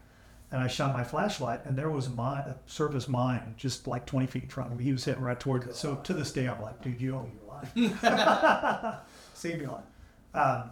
So we get down, we go out, we blow up a bunch of stuff that the Iraqis had left abandoned out in the desert. And we go back in. We make it back into Camp Doha. They put us up in a big hangar. And now we have to wait for a day or two before we get birds to bring us back. Mm-hmm. So I'm the S1. So what's the S1 supposed to do? S1's got to go talk to G1 and find out, Ranger Battalion just parachuted into a combat zone. Yeah. You know, what documentation do I need? So I go in and I talk to a captain in the G1 office and I explain. He's like, oh yeah, I know you guys are here. Like, okay, so what's the policy in theater? And he says, 1 day in theater, you get a combat patch and a CIB. And he said, you guys junk in? So yeah, it's probably a mustard stain. So now, the guy who did not make it to Panama is now the one that has to go back to the battalion chain of command and say, CIB mustard stain combat badge, when they've already got, and I'm the one that doesn't. Yeah. So I go back and I said, and I can't remember the field grade officer right now that I talked to. I thought it was a different one. Yeah. But when I wrote my book, I did the timeline, and that guy was not there. Yeah. So she couldn't have been the one. But I go back and I said, you know, this is the policy. And the answer that I got back was, that shit ain't going to happen. And I remember thinking, it's not your call to make that decision. Because if that's the policy in country. Right, that's just what it is. How can we not do that for these Rangers? And so we get back, and I'm looking for what is like no shit documentation proof other than a captain telling another captain this is the policy. Where can I find some written proof? And because we were in country for more than whatever the minimum number of days was, we got combat pay for that month. There you go. Right? So, hey, battalions qualified for combat pay for the month. Awesome. Give us combat pay. Okay, so I write the orders for combat pay. Guess what? If you get combat pay, that means you're automatically, you qualify for in that case, the Southwest Asia Service Medal, which was a campaign ribbon. Right, which means with a campaign star because it was still an active combat zone. So under my own authority for the commander, I did a fine name roster of every person in the battalion and signed for the commander combat pay, Southwest Asia Service Medal with bronze campaign star, and any benefits that might be associated with that. And boom, everybody gets a ribbon for their uniform, everybody gets combat pay for a month, everybody's happy, and nobody gets a CIB or combat patch. I think there were some people that didn't appreciate the fact that I did that, but Stouse was funny because when I took the thing and I showed it to him, he's like, cool, you have to show me where it goes on my uniform, because no, I'm where it goes on my uniform. Roger that, sir. So about a month or two later, they're moving people around. Joe Votel's mid-major, and he becomes the battalion S3. Yeah. Or he had. I think he might have been the battalion S3 when we jumped into to Kuwait, if I remember right. My timeline's a little fuzzy on that. But he's the battalion S3, and they come to me and say, we're going to make you the battalion assistant S3, which, in my opinion, aside from company command, that's the best captain job in the battalion. Yeah. Because it's all the operational stuff. Right. Right. And you got the captains working for you. Well, it's an awesome job to do. So I do that job for this was just December, January, February. I don't know, probably sometime in early spring I took that over. And October, the following year, October 92, we did a month in Panama. So we went through the Jumbo Operations Training School. We get back from that, and we get another alert notice that the battalion might go do a real-world mission overseas. Oh, shit. Something, I've only heard rumors. I don't know for a fact, but the rumors are snatch Saddam Hussein or snatch proof of weapons of mass destruction or something that's super big time. What year is this? So this was the end of 92. This was the end of October 92. So we must have done, the Jumbo Operations Training School must have been like August. My brain's fuzzy on it. Yeah. But it was October when we did this. And it was, the mission was so important that they brought leaders from the 3rd Ranger Battalion and overlaid them on 1st Ranger Battalion. Mm-hmm. So battalion commander, they were buddied up, bunch of first sergeants were buddied up, sergeant major buddied up. And this mission was leaving Savannah, going to the air base that's in Salt Lake City, reconfiguring. Some Rangers were going to get on helicopters and go and Dubway. They were going to seize the airfield at Dubway. And then we were going to have Sumo 41s that were going to follow on. They were going to jump if they couldn't secure Dubway, or we're going to airland after if the assault force was able to secure Dubway. Because of all of the extra people that are being overlaid, things got shifted up. Because normally, if the battalion commander had the S3 with him, then I would go in the alternate talk. If the battalion commander wanted the S3 in the alternate talk, then I would go with the battalion commander. So it's the Assistant 3, right? Yeah. I would flex back and forth. Neither the S3 or the Assistant 3 went on that helicopter because both 1st and 3rd Ranger battalion commanders got on that bird. Keneally and Stouse. Harvey Moore, the first sergeant from Charlie Company, Blaine Meshach, Jeremy Bird, and who am I missing? No, those were the 5 Rangers. And then there were 8 Air Force special operators that were on board. 22nd Special Tactics Squadron commander was the pilot, and there was another Air Force guy that was the co-pilot. That Black Hawk crashed and burned in the Great Salt Lake, and it killed 12 out of 13 on board. The co-pilot's the only one that survived. And he survived because he was thrown clear of the wreckage, and Doc Donovan and a couple other Rangers got in a little inflatable raft. They were in a follow-on bird. They landed, got an inflatable raft dropped from one of the Seesaw birds, and they rode out in flaming wreckage and found the pilot and bride bin. And it was a horrible, horrible night, driving rainstorm. Because people had shifted around at the last minute, we did not know who was on that bird until we got back to Hunter Army Airfield and did a nose count. And I knew the battalion commander was on that bird, but we didn't know all of them until we had verified who did not make it back. And the next couple of weeks was just, you want to talk about a gut punch and a nut kick and anything that could possibly happen. It was absolutely horrible. And one of the things that happens after that is, you got to replace the battalion commander. But you can't be a Ranger battalion commander until you've commanded a Ranger battalion someplace else, or not a Ranger battalion, but an infantry battalion someplace else, right? You can't just pluck the next guy and put him in. And there wasn't anybody that was far enough forward in the queue. So Mick Bednarik, who was the DCO, Lieutenant Colonel at the time, he came in. He was our interim battalion commander. Jeff Bannister was the S1. He had followed, Jeff Bannock. Now, listen to that. Steve Bannock was the S1. Jeff Bannister was the S4. Steve Bannock became the 3rd Ranger Battalion commander on the jump into Afghanistan, 9/11. So Bednarik comes in. He's the interim battalion commander, and he stays there for about 4 months while they sort out bigger stuff. Ken Stouse had written me an OER that said I was going to command B Company 175. Then he got killed. Bednarik comes in. Bednarik is there long enough. 90 days is long enough to write an OER. So he writes me an OER as he's leaving at the 4-month mark, then I've got to command B Company 175. The permanent battalion commander comes in. It's Mark Pentecost, the guy that I really didn't get along with. Yeah. The guy that had said, you did better than I thought you were going to do. Yeah. And now he's coming back, and I'm like, it just, my senses were just like, this is probably not going to be good. And so he came back, and about 4 months after, I'm within a month of taking command of B Company. Kirk Fuller was the B Company commander at that time, retired as a 2-star. Pentecost calls me in the office. Me and Joe Votel walk in there, and he says, I'm giving command of that company to Jeff Bannister. I got command of the company. This is like, we started printing invitations, command, all that stuff. And I'm absolutely crushed, right? So I go back home. I talk to my wife and my starter wife, and I remember she's like, her exact quote was, "How can they shit on us like this?" And I'm like, he's a Ranger Battalion commander and basically do anything he wants, right? And if he doesn't want me, then I don't want to work for somebody that doesn't want me. Yeah, it sucks, but now in the back of my mind, I'm like, I've got 2 OERs that say I'm going to command a Ranger company, and then I don't. Yeah, I'm never going to command a battalion. You know, my career is probably trashed right now. I made the mistake of not reaching out and talking to any of my mentors. I didn't talk to Dubik.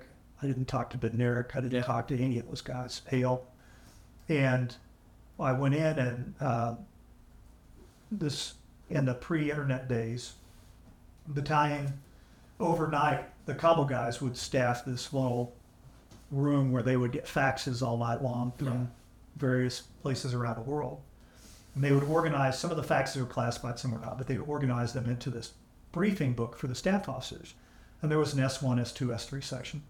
So it would circulate around. Battalion commander would get it first, and then as the assistant S3, I'd be like the fourth or fifth person to get it.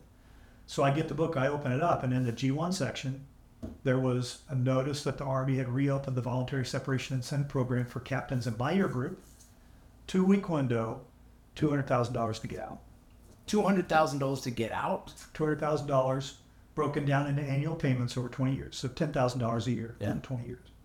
So I'm like, okay, God, I guess, it's nice to send me a message, give me a little parachute here. So that day I put a 4187 together. I had no remaining obligation. I had served all of the time that I had to serve. So I was continuing at my own. If I got promoted or got reassigned, I'd incur more time. Yeah. But at that point I was up. And so I remember calling the assignments officer in DC and asking him, what are my options? And he's like, well, you're out from going to command and general staff. So we can send you to Korea for a year. Yeah. No. And I'm like, I've had a Ranger battalion for 3 years. I got 2 young daughters. I'm not going to Korea for a year. So he's like, I don't know what to tell you. And I'm like, well, I know what to say. I'm going to drop this pack and I'm going to get out of the Army. And so within 2 weeks, I'm on terminal leave. Still had an eye and tight haircut. Yeah. Trying to figure out which end is up. And it was talk about demasculating. Yeah. Right? Demoralizing, having your dignity taken away from you, feeling like, I remember as I out-processed, there's a female Spec 4 in the Division G1 office, and I have to get her a rubber stamp on this. And I mentioned to her, I said, I want to make sure in my packet, because I parachuted with the 1st Ranger Battalion into a combat zone, I want to make sure that's documented in my packet. And she had a combat patch from the 24th Infantry, and she looked at me and she went like that. And what can I do about it? I've resigned from behind. I'm getting out. It was, to kick me in the nuts one more time, please. Yeah. I'm on my way out. So as I get out, I'm trying to look for a civilian job. Yeah. I'm not going to get that first of the annual checks for about 8 months. So that whole transition piece for me was absolutely horrible. Yeah. It was not good. And over the first couple of years, I went through several jobs, and my values and the places I tried to work did not align. Yeah. It was, you recognize that you can make a lot of money someplace, but you have to do things that you don't want to do to be there. You have to work with people you don't want to work with to be there. Yeah. And so it was a very difficult period for me. Yeah. I went through trying to figure that out for a while. Well, now, fast forward to now, your life is 100% dedicated to that. I got to tell you a little bit of the rest of the story. Please. Yeah. So, about a year later, I get a phone call. I think it's a phone call from one of the old PAC NCOs, and he goes, "Hey, guess what?" And I'm like, "What?" And he said, "You got a combat patch." I'm like, "What do you mean I got a combat patch?" And he says, "Well, the RCO just signed orders awarding a right shoulder combat scroll to all the Rangers who made that jump." And he said, "Because you put together a by name list, we know everybody that gets one." So I was like, "Well, that is freaking awesome." I was doing reserve time then. So that somebody telling me to go to reserve is wearing a combat patch. That's cool. So I got orders for it. So they never give you your jump though. Didn't get the jump, didn't get the CIB. So how can you be half pregnant? I don't understand how that works. It's like maybe someday, 100 years in the future, they'll come back and they'll say, and every time I go to regiment, and they're like, the glorious history of the Ranger Regiment, and they always skip right over that part. I'm like, but we jumped. Interesting. So I'm struggling trying to find civilian employment. And a guy named Bill Cooper, who had been in ROTC with me, he did the middle of the road infantry stuff. Maybe he wanted to be general. Yeah. But he became an infantry officer, and he really had his plan. He commanded a company Bradley's in Germany, and then he got out. Yeah. He got out before any Desert Storm stuff. And I don't know, it was maybe 88 or 89 when he got out. But he came back to Wichita, Kansas, where we'd grown up. And he wanted to work in the construction equipment industry. He had relatives that did that. He knew he could make money there. And so he got hired on as their service manager. So he's in charge of the maintenance bays, right? So and he'd been a mortar platoon leader in a company XO, so he knows all about mortar pools and all this stuff. So fits right in with him. As I leave the Army and come back, he gets promoted to be a sales guy for this company. Yeah. So now 1993, 94, 95, he's making $100,000 a year in a row. Now he's making big bucks selling motor graders and bulldozers and stuff like that. So he comes over, sees me at my sorry ass job, picks me up and takes me lunch, like a lot. And he always pays for lunch, and he's always talking about how much he loves his job. About a year later, he comes, takes me to lunch, and he says, they're promoting me to be the branch manager, and I need to hire a sales guy, and I want to hire you. And I'm like, dude, I've never run a tractor. You know, I don't know iron. I've bought a car before, so I don't particularly care for salespeople, so I don't know if that's the right fit for me. And he said, in the Army, you demonstrated discipline, the ability to learn, and integrity. And if you want to take a chance on this, he said, those things will help you be successful. And he said, and I will help you be successful. So I quit my job and I went to work at a construction equipment company. And I worked for him at a couple of different places because he left from there and went to United Rentals, where he ultimately became a district manager. And I ran a United Rentals branch. And I was doing that when 9/11 happened. And I remember seeing on the news that Joe Votel was now the Ranger Regimental Commander, and Steve Bannock was the 3rd Ranger Battalion Commander. They just parachuted in Afghanistan 8 years after I quit the team. Yeah. And that's the way I looked at it. I quit the team. I didn't reach out to my mentors. My feelings were I quit the team. My self-confidence was destroyed. And so I did not go throw myself into Ranger reunion stuff. Yeah. Because I felt like they'd be like, why aren't you here? Right. You quit the team. Where are you hanging around? And I was still in the reserve system, but I was inactive, but I had access to email. And so I did an email to Joe Votel. And I said, I'm proud, I'm jealous, I wished I could be there. Please pass along the thanks of the grateful nation to you and everybody that's there. 2 days later, he responded to me from Afghanistan. And so we reconnected by email, talked a little bit, and the next thing I know, I get an envelope in the mail inviting me to come to the Ranger Regiment Change Command July 2003. And Interesting. were you there? No, I got in October. It's when I got into the military. Okay. So time was. So, hey, the RCO that jumped into combat invites you to come to his Change of Command. Freaking good at his Change of Command. Yeah. So I go, but I'm like, and I was going through divorce at this time. My life still was not very stable. And I'm like, I'm going to go. I'm going to stand in the back. I'm going to take a couple of pictures, and I'm going to leave before anybody accuses me of being someplace I shouldn't be. Right. And as I walk up to the back of the bleachers, there's a young Ranger that has a clipboard. And he sees me walk out, and he goes, sir, what's your name? And I said, son, I'm not on your list. I'm just going to go hang out over here, take some pictures, and I'm going to leave. Yeah. And he insisted on knowing my name. And I told him, and he looked at his clipboard, and he goes, you're on the list. Follow me. And Votel had put a seat in the center of the front row. There was a senator there were a bunch of generals there, and then there's Karl sitting in the middle. And it was like he wiped all that other stuff away. He said, it's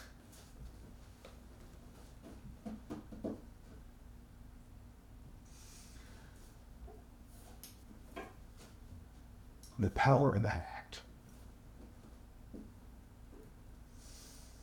Changed the course of my life. Because I was able, now I had the backing of the RCO. The validation. I had the validation. I was part of the team still. So I felt it was okay for me to go talk to people. And I started talking to them, and I could see now, it had been 10 years now since I got out, almost to the day. And I have an artificial right hip. The VA says is not service connected. Right. I had hip pain the whole time I was in, but I want to do ranger shit. I'm not going to go to the medics and go to the doctor and get profile. I just had an x-ray last week at the VA. They say I have severe degenerative disc disease in my L5S1. Yeah. And it's pain you live with all the time. And that's like VA's like not service connected. Right. It's because you don't complain about it while you're there. I'm fortunate that I do have conditions that the VA recognizes, but it's by luck that they're in my file, not because of anything else. So I'm looking at these guys and they're limping and they got all this back pain and stuff going on. So I'm like, they're going to do the same thing because they're not reporting it. And the guys are drinking themselves under the table because I know they don't want to go talk to anybody about what they're going through. Guys are talking about mama's left them. They're going through divorce. And some of them are like, yeah, I'll probably get out, but I got no idea what I want to do. Yeah. And so I left there and I had what I felt was a mission to try to help them not screw up like I screwed up. Yeah. And because some of it was going back to being a company commander where I want to take care of soldiers. And so I started using every available, I used MySpace. Any available online tool that I could find, I started setting up groups for Rangers. And when a Ranger would come into the group, I would say, okay, Vets, what battalion were you at? Okay, what platoon were you in? What's third stanza of the Ranger Creed? Yeah. Right? So I would verify who they were, and then I would say, where do you live? Chicago. You're going to school? Not yet, but I'm thinking about it. What are you doing for work? Well, I'm working a crappy job. How's your marriage? Oh, it's okay. How much do you drink? And so I would just start, like, you tell me you drink 2 beers a night, I know that's a 6-pack. Yeah. I mean, don't bullshit me because I understand. And you're probably going through divorce and, you're, so I'm helping them, I'm coaching them in a way that I felt that I'd never originally got coached, but now I got helped by this guy that put me in the construction job. So now I can use that to help talk to them about how they can do better in their jobs. But if I found a Ranger in Chicago, I would find another Ranger in Chicago that now owns a business or they're an attorney or a CPA or whatever. And I would say, hey, Joe, Bill just showed up there, connect with him, buy him lunch, find out what's going on, and frickin' be his Ranger buddy. And so I just started making all these connections. And from 2003 to 2009, that network grew to be 1,000 Rangers. And in 2009, the economy took a big downturn. I was running a division of a private general contractor, big crane division that did a couple million a year in revenue. And this family-owned business lost a big construction project because the aircraft industry. You remember when the auto execs flew their private aviation to DC to testify about how bad the auto industry was and they needed bailouts from the government? No. They flew their jets. They flew their Learjets to testify to Congress, and then the next day, anybody that flew a Learjet was a bad person. And my company was building a brand new jet facility for Cessna aircraft, and Cessna canceled a $200 million construction project, which meant I got laid off. Yeah. So now I'm like, well, crap, what am I going to do now? But I'm spending all my time helping guys connect. So Bill, the guy that helped me get into construction equipment, he said, hey, this connection stuff that you're doing, why don't you make it a nonprofit? I remember he and I are sitting at a little tavern having a beer, and he reaches into his wallet, he pulls out a $100 bill, and slides it across the table, and he says, here's your first donation. Go get started. And so I put together a little team. We formed Gallup Feud 2010 as a nonprofit, and we started trying to mimic Big Brothers Big Sisters, initially for Rangers. Yeah. And then Bill's like, I'm not a Ranger. What are you doing for veterans like me? I helped you, right? Yeah. So, okay. So we'll see if we can we'll help anybody, anywhere, anytime, right? And so we became a triage group that somebody came in. If they need a job, we're going to help you find a job. If you need counseling, we're going to help you find a counselor. If you need money to pay your phone bill so you get a job, we're going to go find some money to help you keep your phone on. Yeah. And so we were just running around with that Keystone Cost, running around trying to put out fires everywhere we went. And that was okay for a year or two. Yeah. But I was not making any money, right? So my wife has a pretty good job. She makes way more than I do now. But at the time, she wasn't making that much. But we're putting groceries on a credit card, and she's starting to put pressure on me to figure something out. Well, around that time is when I get a phone call from a squad leader for Ranger Battalion. And he says, I got a Ranger here that his wife is leaving him, and so he's decided he's leaving the Army. And maybe you can help him. So I get on the phone. This is like the day before Thanksgiving, 2011. Corporal Corey Smith from 3rd Ranger Battalion. And Corey's like, he said, I came home from my last deployment and found a note. My wife took our 1-year-old daughter, moved home to Minneapolis, and said, you can be a dad or you can be a Ranger, you pick. And so he's like, I still had 6 months on my enlistment, so I got to go in and say, no, I'm not going to re-enlist, knowing they're all going to go back. Yeah. So now I'm quitting the team. And he says, so I'm processing by running at night. So go do Ranger stuff during the day, go home and run 10 miles at night, because he doesn't want to sit in an empty apartment. So he starts having a dream that he's running, and he's talking about military transition, because he had some of his other Ranger buddies that were struggling after they got out. And then he shares that dream with his pastor. And his pastor's like, hello, McFly, maybe God's telling you something.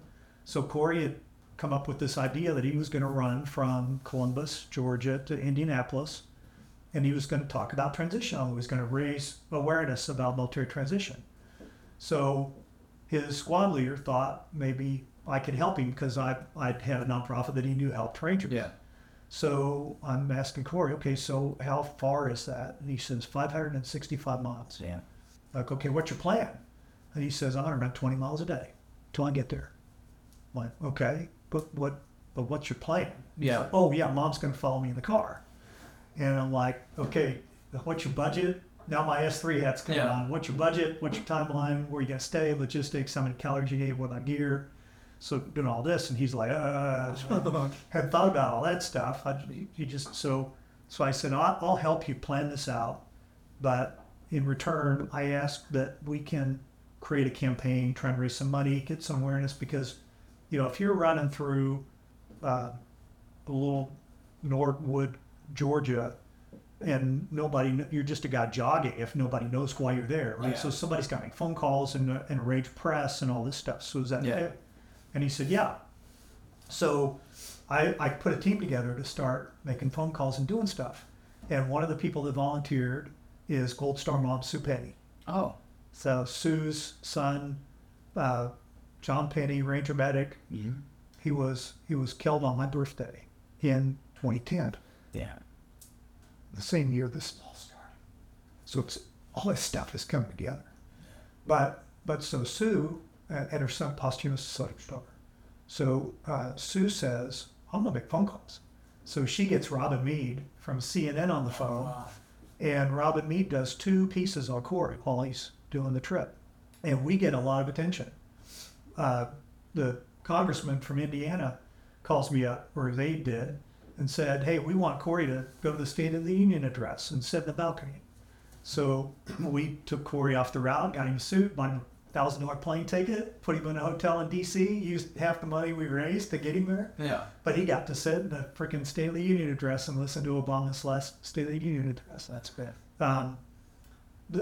He develops a stress fracture from running 20 miles a day. He was already hurt before he got out, which he never reported to the medics. But he wouldn't quit, so he walked. And then we got him a bike. So he ran, he walked, and he biked all 565 miles. And I joined him for the last mile of the trip, went to Indianapolis. The mayor of Indianapolis declared it Gallifew Day, did a big proclamation. That's cool. Corey's parents had his daughter in the square when he comes running in because his wife left him anyway, right? But, I mean, it was this amazing thing. And Corey's transition is another story. Corey's not an attorney in Indianapolis, but he was homeless for a while, and he was too hard-headed to let me know that he was struggling because he was too embarrassed to admit that he was failing. So about 6 months later, we go, hey, we need to start planning a fundraiser. Who are we going to find that's going to run 565 miles? Because we raised $12,000 last year. Yeah. Now let's do it again. I couldn't get anybody to volunteer. So I got the idea that we should make it a team event. Can you and 9 of your friends, 10-person team, do what Corey did. Month of February, 565 miles divided by 10, 56 miles, 28 days is 2 miles a day. So can you average 2 miles a day every day in the month of February? And can you ask people on social media to give money? The first year that we did it as a team event, we raised $106,000. And it cost about maybe $6,000. Now all of a sudden we got funds. Yeah. So now we can start actually doing stuff. The following year we raised 150. The following year 175. Then up to 225.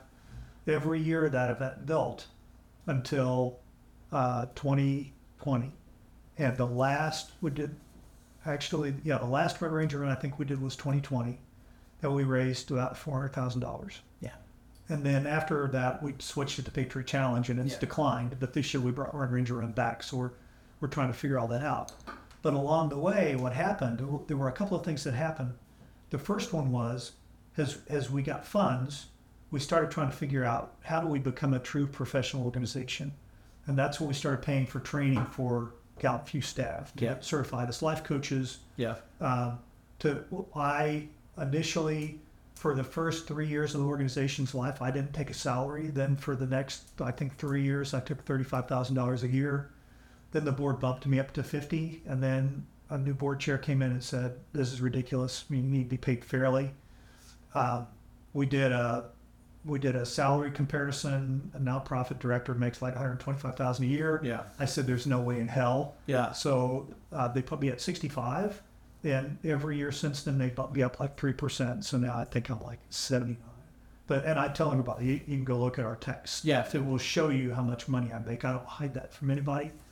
One of the reasons that we do that, number one, is, I put 28 hours a day into this. Yeah. Right. This is your livelihood. And it's I can't do this as a hobby. Either it's a professional thing or it's not a professional thing. Back in 2014, I got connected to the Burris Institute. And the Burris Institute does this life coaching thing called subconscious restructuring. Yeah. Subconscious restructuring is cognitive behavioral theory in a box a layperson can deliver to somebody else. If they can read a script, right, and they can hold a conversation, they can walk somebody through this process. Right. And it's examining your internal self-talk. Why can't I accomplish my goal? What do I need to do to accomplish my goal? Is the big, why can't I do it? Because there's always reasons why you can't do it, right? Yeah. These because reasons become reinforcements that actually hold you in failure. Mm-hmm. When you switch it to what do I need to do to, now you're solution focused and you start trying to move forward in a way that you can actually accomplish something. That could be a whole hour-long conversation by itself. So I want to, maybe you'll invite me back sometime. Yeah, well, I haven't talked too much. We could go through that. We talked some about that on the retreat, right? We talked about And that's kind of like, I get guys all the time like, I want to do this so bad. I'm like, my heart, I want to do it, but they don't. And it's like, well, why don't you? Like, how bad do you really want it? Well, if you ask them a question, so when you think about that thing, doing the retreat or following the program, what questions pop up in your mind when you think about that?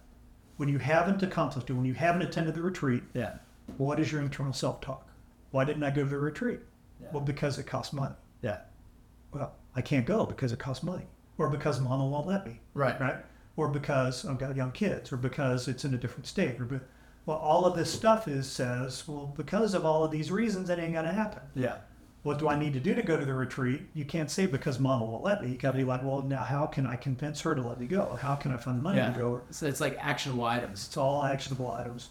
But you have to combine it with a vision of success at the end, right? And that's without that vision of success, the humans will always gravitate towards pleasure away from pain. Yep. If there was no Ranger tab at the end of Ranger School, I would not freaking got a Ranger School, right? I mean, come on. Right.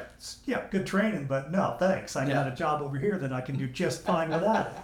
But because of that little freaking piece of cloth, you destroy yourself in order to wear that thing on your uniform and call yourself a Ranger. The I guess what is it? The dopamine dump or whatever it is of that is what you're chasing. You chase to wear that with pride. That's right. The accomplishment. The accomplishment. Yeah. So when you think about, okay, going to this retreat and bettering your life, what does your life look like when you have bettered your life? Yeah. Is that a more pleasurable experience, vision to yourself than the pain of having to do whatever you have to do to go to the retreat. Right. And if the pleasure is not greater than the pain, then you won't go to the retreat because it's more pleasurable to stay home. Than to figure out how to raise the money or right. It's easier. Well, yeah, that's going to cause a little bit of pleasure, right? And that's why you won't do it. So that whole thing, that's all rooted in the Burris, the way that their instruction. So I got certified to do that. Then I got certified to certify others to do that, and we started building this team of people to provide this stuff. Along the way, I had people that would ask me, "So why aren't you a counselor?" And I would say, "Why am I not a counselor?"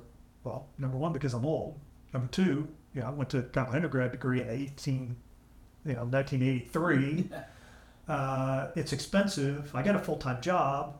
I got all these reasons why I'm not a counselor. It kind of makes it okay. I can do this. You can justify it. Yeah.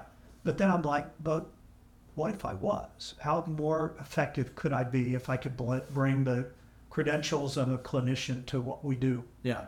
Okay. What do I need to do to be a counselor? So I didn't want to ask myself that question because I knew it would start producing answers. But I took a Post-it note and I wrote, what do I need to do to be a counselor? And I stuck it on the mirror where I see myself when I brush my teeth. Yeah. Every time I brushed my teeth, morning and night, I'd have to read that thing. And after 3 days, I was like, well, great. I guess I need to find out what it takes to become a counselor. So then I started investigating. I found out the process, made a phone call, got the interview with the school. The school offered me to go. I went back to the board of directors and said, what do you think? And they're like, we will pay for you to get a master's. Go. So I went full-time. Talk about running a nonprofit for 12 hours a day and trying to go to school for 12 hours a day. Yeah. Just about with the master's program, it's pretty intense. Yeah, it's pretty tough. But I was able to complete and become a counselor. But do we have time to divert into a couple other things? Because there's like two little sidelines I want to talk about. Yeah, there was a timer now. Are we out of film? No, it should be good. We should. I feel like we're good. Is this thing still on? Hold on. Oh, for the last 45 minutes, we've recorded nothing. Oh, dude, right now, this thing looks like it ran out of batteries. I'll try to tell us quick. So the guy that helped me get my job after the military, and I had we'd been best friends like since 8th grade. Yeah. So he became one of the founding board members of Gallup Few. Right. And about 5 years in, when Red Ranger Run was kicking off, we were starting to make some money, things were starting to crank. He becomes chief operating officer of a construction equipment manufacturing company in Salina, Kansas. And his schedule gets really, really busy. And he's checking out. Yeah. He's not being part of what we're doing. I'm asking him to help us raise money, and I'm not really getting an answer. Come to board meetings, and I can't come. Yeah. And all through this, I also had. Are you familiar with Boone Cutler and the Spartan Pledge? Yep.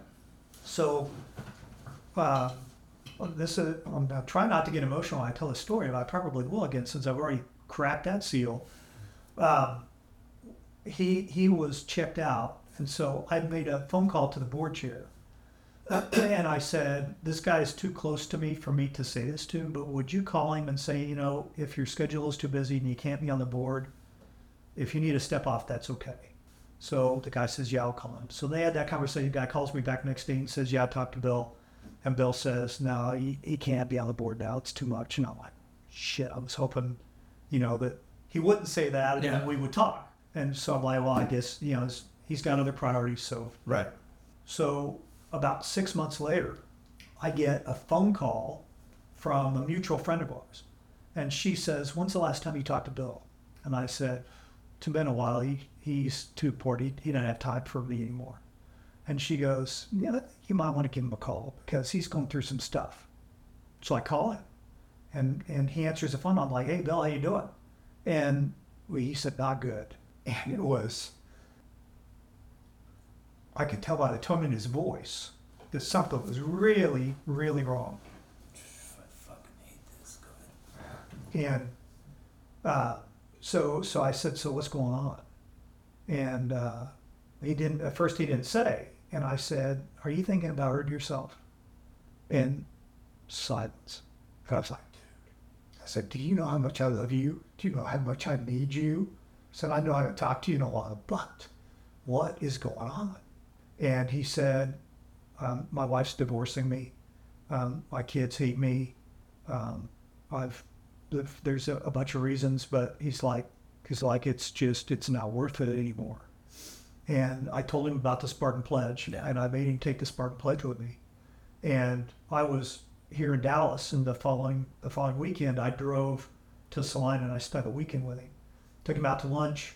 I had a couple. I've got some challenge coins that looked like dog tags. They're thick like challenge coins. Yeah. I should have brought one. Yeah, I think I have one. I think I have a Spartan Pledge coin. It's heavy. It's got a hole in the middle, but it's numbered on the side, so it's got paired. Yes. There's 2 pairs of these.